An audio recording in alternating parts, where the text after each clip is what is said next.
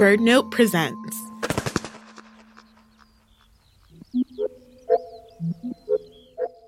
From BirdNote, this is Bring Birds Back. I'm Tanaja Hamilton. So we recently heard this really cool podcast called Headwaters from Glacier National Park. The park is in northwest Montana in the Rocky Mountains, way up there, almost in Canada. And as you might expect from the park's name, it's cold and rugged and really beautiful. The second season of Headwaters is all about a species that plays a huge role, tying the ecosystem there together. It's a tree, the whitebark pine. I swear though, this is an exciting tree. The whitebark pine has a deep relationship with an incredible bird, Clark's nutcracker, which is what got us into the story in the first place.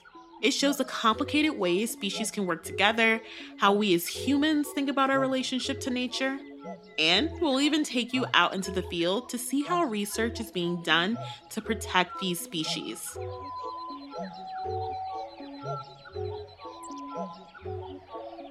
Perry Sassnett is a co-host of the podcast Headwaters and a ranger at Glacier National Park. So before we dive in, Perry, I know you are a relatively recent new birder as well. Yes. So I would love to know how you got hooked. Maybe we can compare some notes. My spark bird, it was actually a bit of a wild goose chase involving some phalaropes.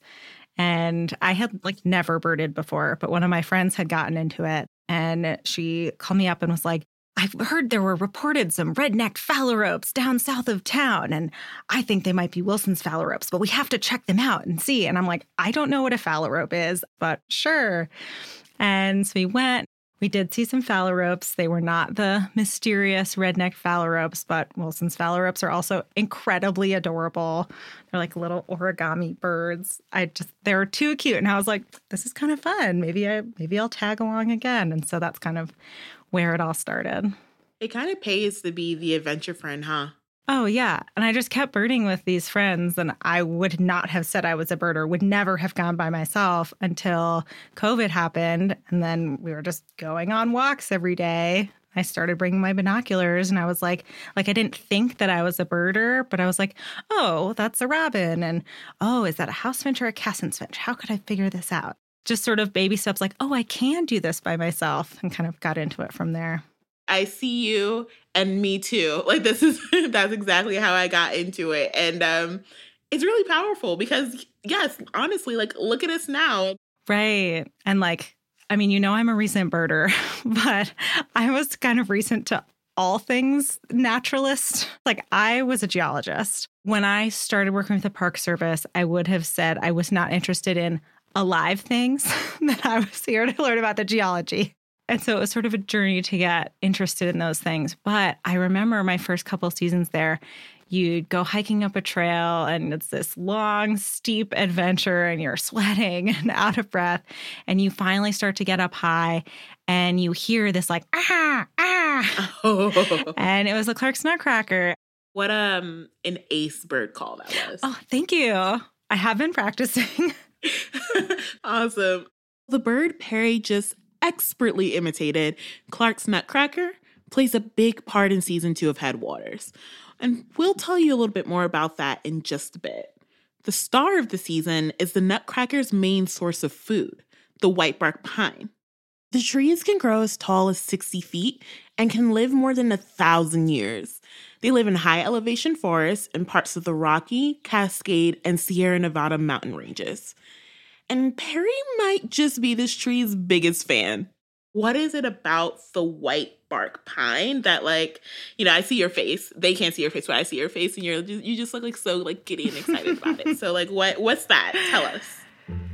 They're just very charismatic. They're beautiful trees. They live in these high elevation forests that it takes a lot of work to get to. Before we go on, Charisma is not something I think of a tree having. That's just a very human trait to me, I guess. And I'm starting to come around to the idea that it's okay sometimes to assign human traits to birds, to anthropomorphize them a bit. And I think sometimes that can help you understand and recognize them better.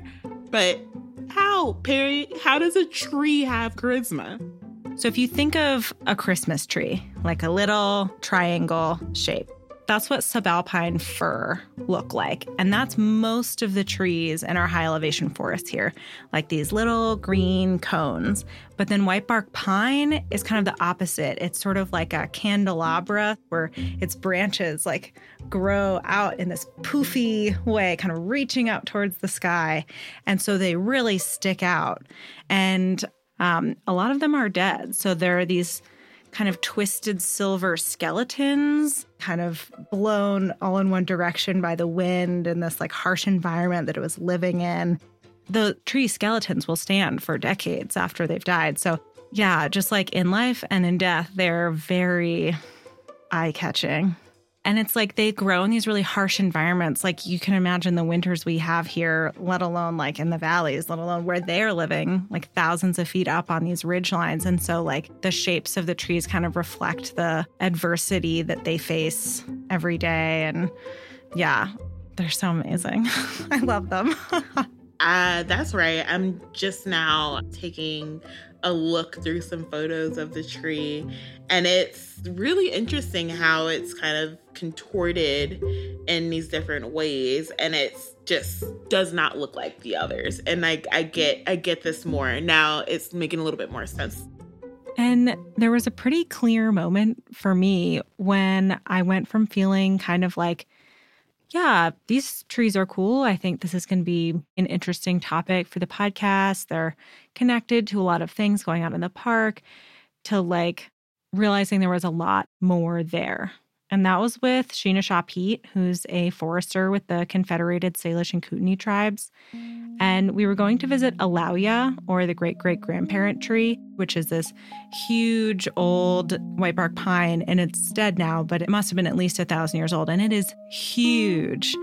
Like only maybe 15 feet of it remain, but the root system is just massive. And so to see how Sheena Shaw interacted with Alauya was different from the way that I would have approached a tree or really any sort of experience in the outdoors. Let's hear a clip of Sheena Shaw from Headwaters. Think of all of the energy that they have absorbed from everything that has happened over that time. Whether it's bad or good, but then even when you have an opportunity to come to something so old and filled with wisdom from all of that energy absorbed, if you were to take that time to go to it, it's going to share energy with you. That was kind of the start of a shift to where it's not just like, what can I learn about this tree? Like, that's a cool thing in the ecosystem, but like, what can I learn from this tree? What can I learn from this ecosystem? What can I learn from the whole natural world around me? And that it is this relationship that you can build and foster, and that can be a really, I don't know, important thing. Perseverance. That's what I see. You go through hardships, but you keep going. Sometimes in life, you have setbacks, and sometimes you get the strength yourself to continue going by adapting, or you have a helping hand. You take that helping hand and move forward. I love that. I love thinking about perseverance in the context of a tree that has withstood a lot. And it makes me think of how resilient nature is. Right. And like these trees are up against so much, and they're still here, and we are giving them a helping hand, and they're doing their best. We'll see how the story turns out, but it's definitely a story of perseverance. All right. So speaking of what we can learn, I know that the white bark pine plays a pretty big role in the ecosystem at Glacier. I would love if you could tell me a little bit more about what it does there and how it affects the rest of the ecosystem. Yeah, so they are a keystone species. So they are important not just because I think they're cool, but because they're important food sources for birds and squirrels and grizzly bears and black bears and so many different species. And they're important for forest structure. Like they're a pioneer species. So they're one of the first species to resprout after a fire, which is, a burned area is a really harsh environment, like a harsh place for a little seedling to grow. So once a whitebark pine takes root, it provides some shade for the next species to come in. And so there's just all these different ways that it kind of shapes the high elevation ecosystem and touches all these other species and parts of the landscape. So I want to talk more about it being a keystone species. Can you tell me a little bit more about that? So it's a term borrowed from a famous structure in architecture. The arch. Once built, an arch is incredibly strong. When you build an arch, you start with a column of rock on each side. And then as you start to build the arch and curve the columns together, you have to put up scaffolding. Until the last stone was dropped in at the top, the keystone. It becomes self-supporting, and you can take away the scaffolding. But if you take out the keystone, it all falls apart. And so a keystone species is kind of the same idea. It's playing an outsized role in the ecosystem. And if you were to take it away... devastation. Well, I don't necessarily want to say it would all fall apart, but there would be big consequences. Yeah, you know what? You go ahead and you advocate for your tree. If we don't protect the tree, then it all goes kablammy in some way or another. Yeah, it will all go sideways. Well, let's get a little deeper into that. You said that they're up against so much. So what are some of those challenges? So one is the mountain pine beetle, and they're a native pest, but as the climate is warming, they are creeping up in elevation. So normally in the past, temperatures get cold enough where whitebark pine lives that it will kill the pine beetle's larva. But as the climate warms, those temperatures come less and less often. And so pine beetles can attack whitebark pines much more effectively.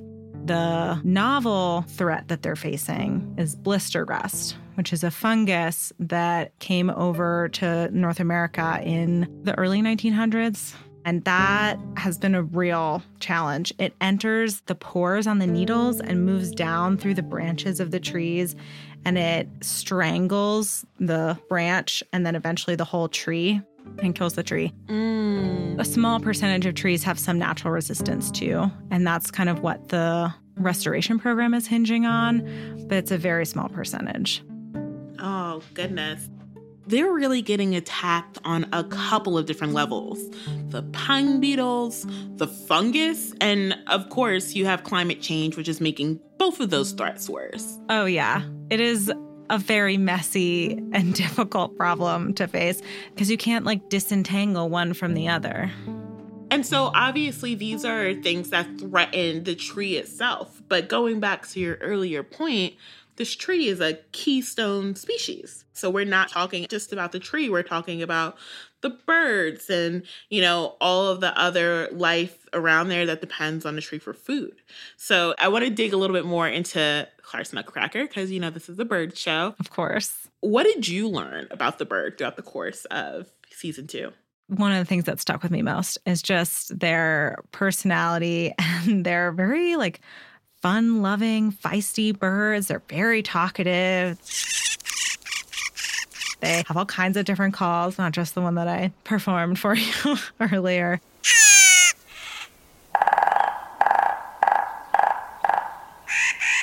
And a lot of birds, they're kind of all business. But the Nutcrackers, like other corvids at times, they seem like they're having fun. And so, of course, as a human, it's hard not to anthropomorphize. And so it's an appealing trait. You want the fun bird. Of course. And they're very fun birds. Who kind of helped you learn about this bird?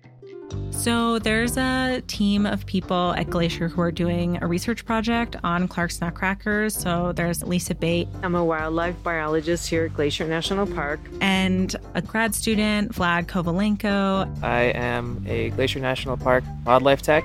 And so they were two of the people that we talked with for the show about it. And Lisa especially has quite a fun way of describing things. Okay, this is like the most amazing thing about Clark's nutcrackers. They are the only bird in North America with a sublingual pouch. That means a pouch under the tongue. And they have co-evolved with whitebark pine to collect those seeds. They put them in that little pouch, and if you're lucky enough to see that start bulging, you can actually see the definition of the individual pine seeds. I can already tell that she may be the most excited person about a sublingual pouch. She definitely gets the gold medal for that in my book. We know that this particular tree is a great food source, right? Yes. So tell us about that. Yeah, so the Clark's nutcracker and the whitebark pine have this sort of famous mutualistic relationship where the cones for the whitebark pine, unlike most trees, they don't open on their own to release their seeds. Someone needs to open them. And they're big, big pine nuts. You know, it's not like these little wind-blown seeds from other trees. And so they're a very appealing food source, but most animals can't get into the cones. But Clark's nutcrackers can. And so they'll pound away with their beaks to open up the cones and take the seeds out, and they'll store them in their sublingual pouch, and then they'll go cache them a couple at a time around the forest floor. And they love to cache them in burned areas. And then They are so smart that they can remember where 98% of those seeds have been cached. But it's the 2%, the 1% to 2% that they can't remember or they don't get to. That's what germinates into the next generation of whitebark pine. So it's just this fabulous mutualistic relationship that's evolved over the millennium. the trees rely entirely on the birds. There's no other way they can reproduce. The nutcrackers, they definitely rely on the tree because that's the best food source for them. Like if you compare pine nuts to like these little teeny weeny little seeds from a Douglas fir, no contest. But they can eat other stuff. So the birds, they can eat all these other seeds, they can eat bugs. So they have a little more versatility. But those caches are a really key winter food source for them. And so without the tree, like without the bird, the tree's done. Without the tree, the bird, that's one of the questions of this research project is, are nutcrackers still breeding in the park, like with the loss of whitebark pine? And one of the questions they're hoping to answer. But they have a little more versatility than the tree does. Okay, so I know a little bit more about the questions that y'all are seeking to answer. How does that happen? How are y'all endeavoring to answer these questions, particularly about what these Clark's nutcrackers are doing when they can't subsist on the trees? So it's pretty amazing, actually. This technology that we have that we did not have 10 or 20 years ago, they put little backpack trackers on 8 nutcrackers. It's only a few grams. They can make them so lightweight now that they're only a couple % of the bird's body weight. So it doesn't really impact them. And so they can see where they are more or less in real time. Whether they're in the park, they can see if they've left the park. It's incredible. And so that's how they're trying to kind of track their movements and figure out what they're doing and where they're breeding. That sounds like the cutest visual. I know, a bird backpack. Little birdie with a bird backpack. I'm sorry, are you kidding me? Yeah, it's pretty adorable. I mean, if you could get me some bird backpack pictures, I would appreciate it. They're not quite as cute as you might be envisioning, like, you know, the kindergartner going to school with their... Okay, it's real cute in my head. It's real cute in my head. Coming up, Lisa and Vlad send their little backpack birds off to kindergarten. Well, if they can capture them in the first place. That's after the break.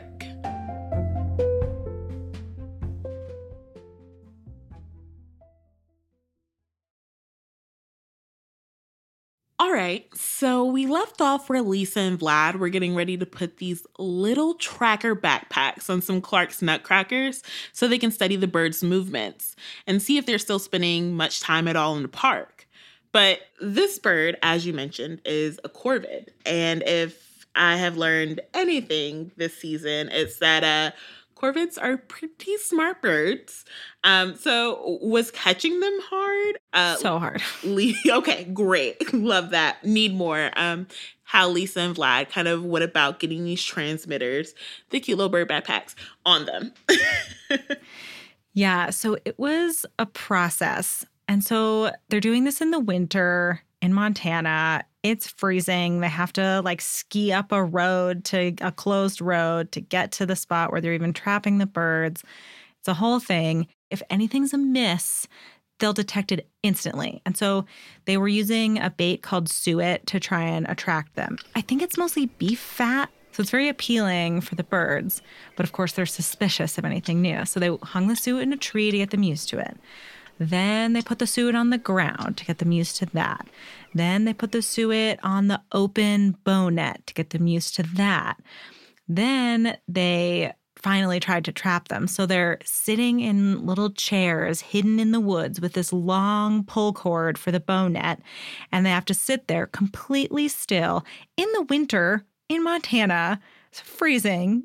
We spent like hours. We spent days sitting there in a chair, and we had to learn to just hold perfectly still, didn't we? If they even moved a finger like out of place, the birds would be like gone. Wow. Yeah. I mean, they'd been waiting and waiting for a bird to land on this suet in the bow net on the ground. And so, they have all these volunteers that are like, hanging out in the woods, shivering and trying not to move, waiting for birds to land and just seeing if they're going to like take the bait. And Lisa was in town running errands or something. And she got a text from one of the volunteers that said, "Bird on suet, bird on ground." I just got goosebumps. I called Vlad. I'm like, "What are you doing tomorrow?" He's like, "I don't know. What am I doing?" I'm like, "We're trapping a bird." It sounds so dramatic. Yes. They would take the birds into a cabin nearby to put the little backpacks on them. And every single bird that we handled had a different personality. There was the one that we came away with bruises all over our knuckles.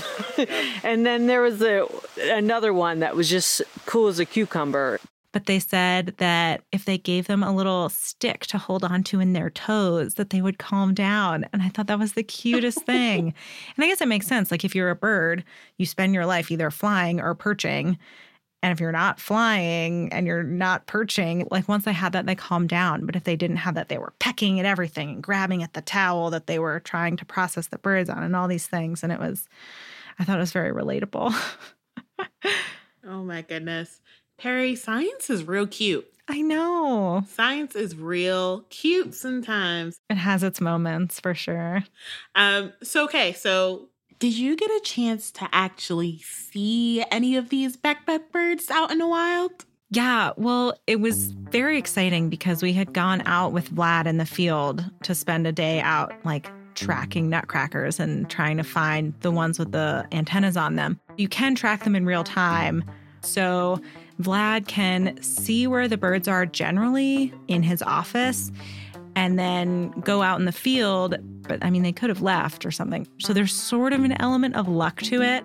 You have to get close enough, kind of within range. And then when it does, it kind of says in this robot voice, 103. Woo!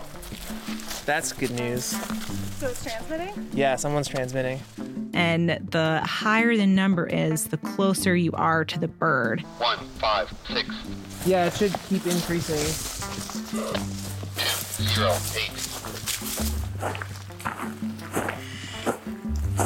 There's our friend with the Clark's Nutcracker.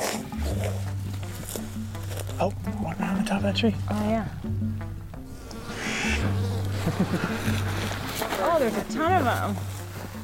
All right, give me an antenna, please. We'd seen so many nutcrackers, none with antennas. But we'd been hiking all along this ridge, all throughout their habitat.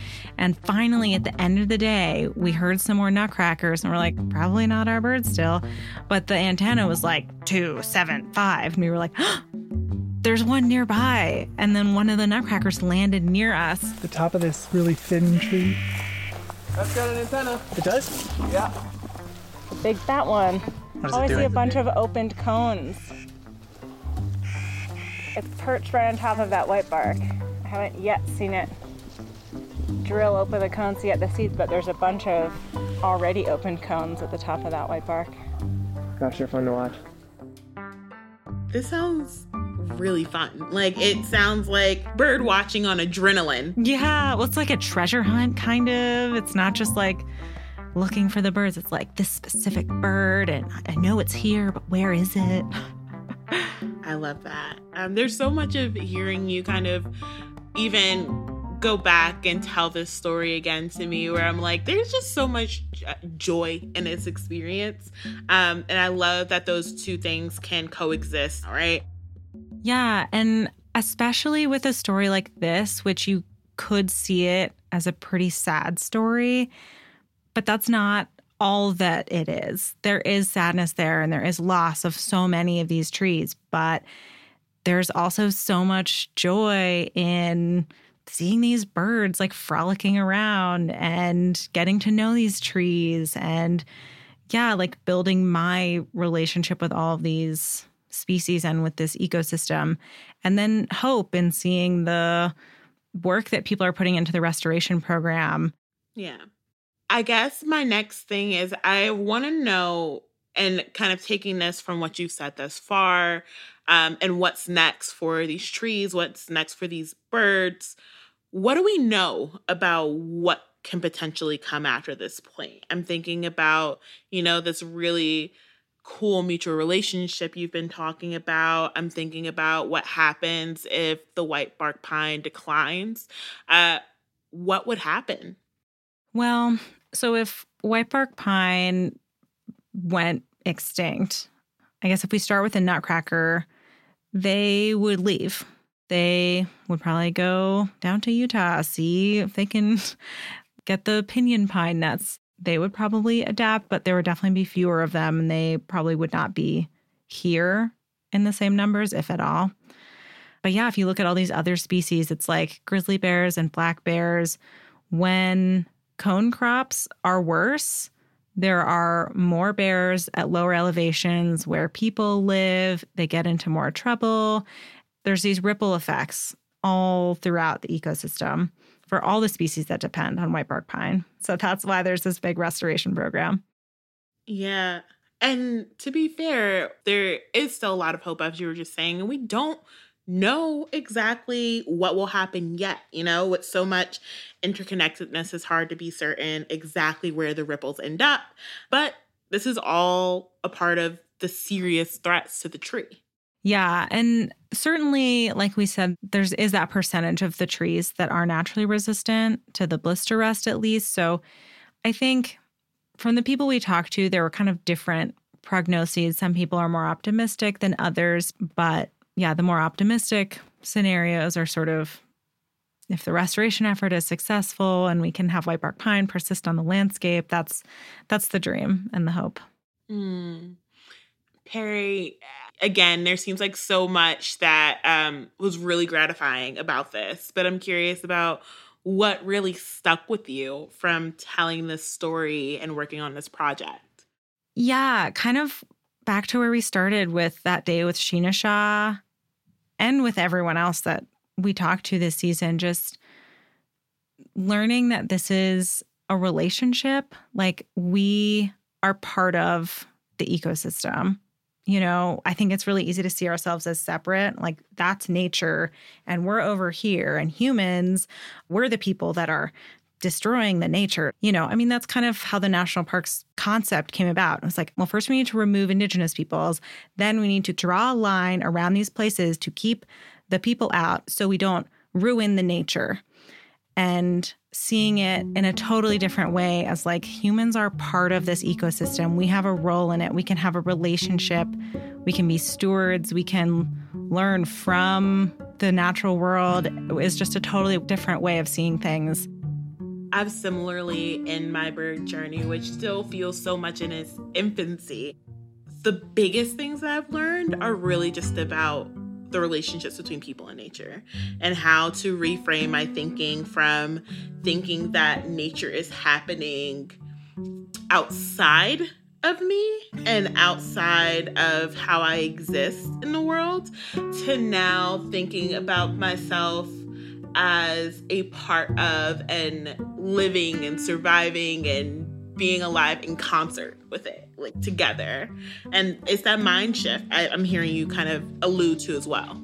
Yeah, like as a birder, I think instead of imagining birding as kind of like a zoo where you're the birder and there's a glass wall and you're just seeing what they're doing, it's like to walk through the forest and like hear birds like talking about you, like alarm, alarm, there's a human. Like you're part of the experience and you can hear them reacting to your presence. And if you're, quiet enough and part of the ecosystem enough, then they won't alarm call. It's great.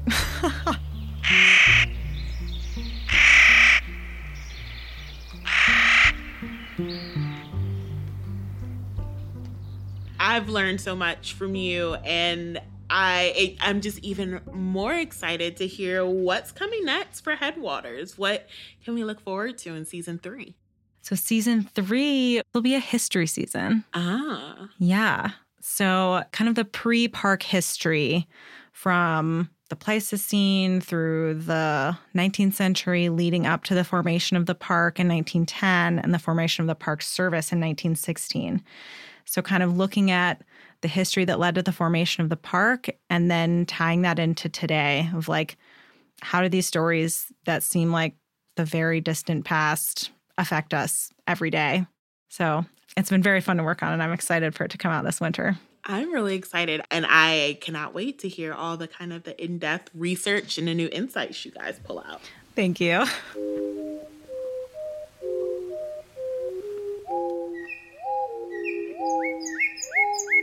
Perry Sassnett is co-host of the podcast Headwaters, which is made possible by the Glacier National Park Conservancy. If you are now the White Bark Pines' biggest fan, good news! There are 5 episodes about it from Headwaters you can listen to right now, and their next season starts early 2023. Just search for Headwaters in your favorite podcast app. Bring Birds Back is produced by Mark Bramhill and me, Tanaja Hamilton. Our production assistant is Sam Johnson. Our fact checker is Connor Guerin. Our content director and editor this season is Allison Wilson. Music is by Cosmo Sheldrake, Blue Dot Sessions, and Mark Bramhill. Special thanks to Vicky Merrick and, of course, the Headwaters team at Glacier.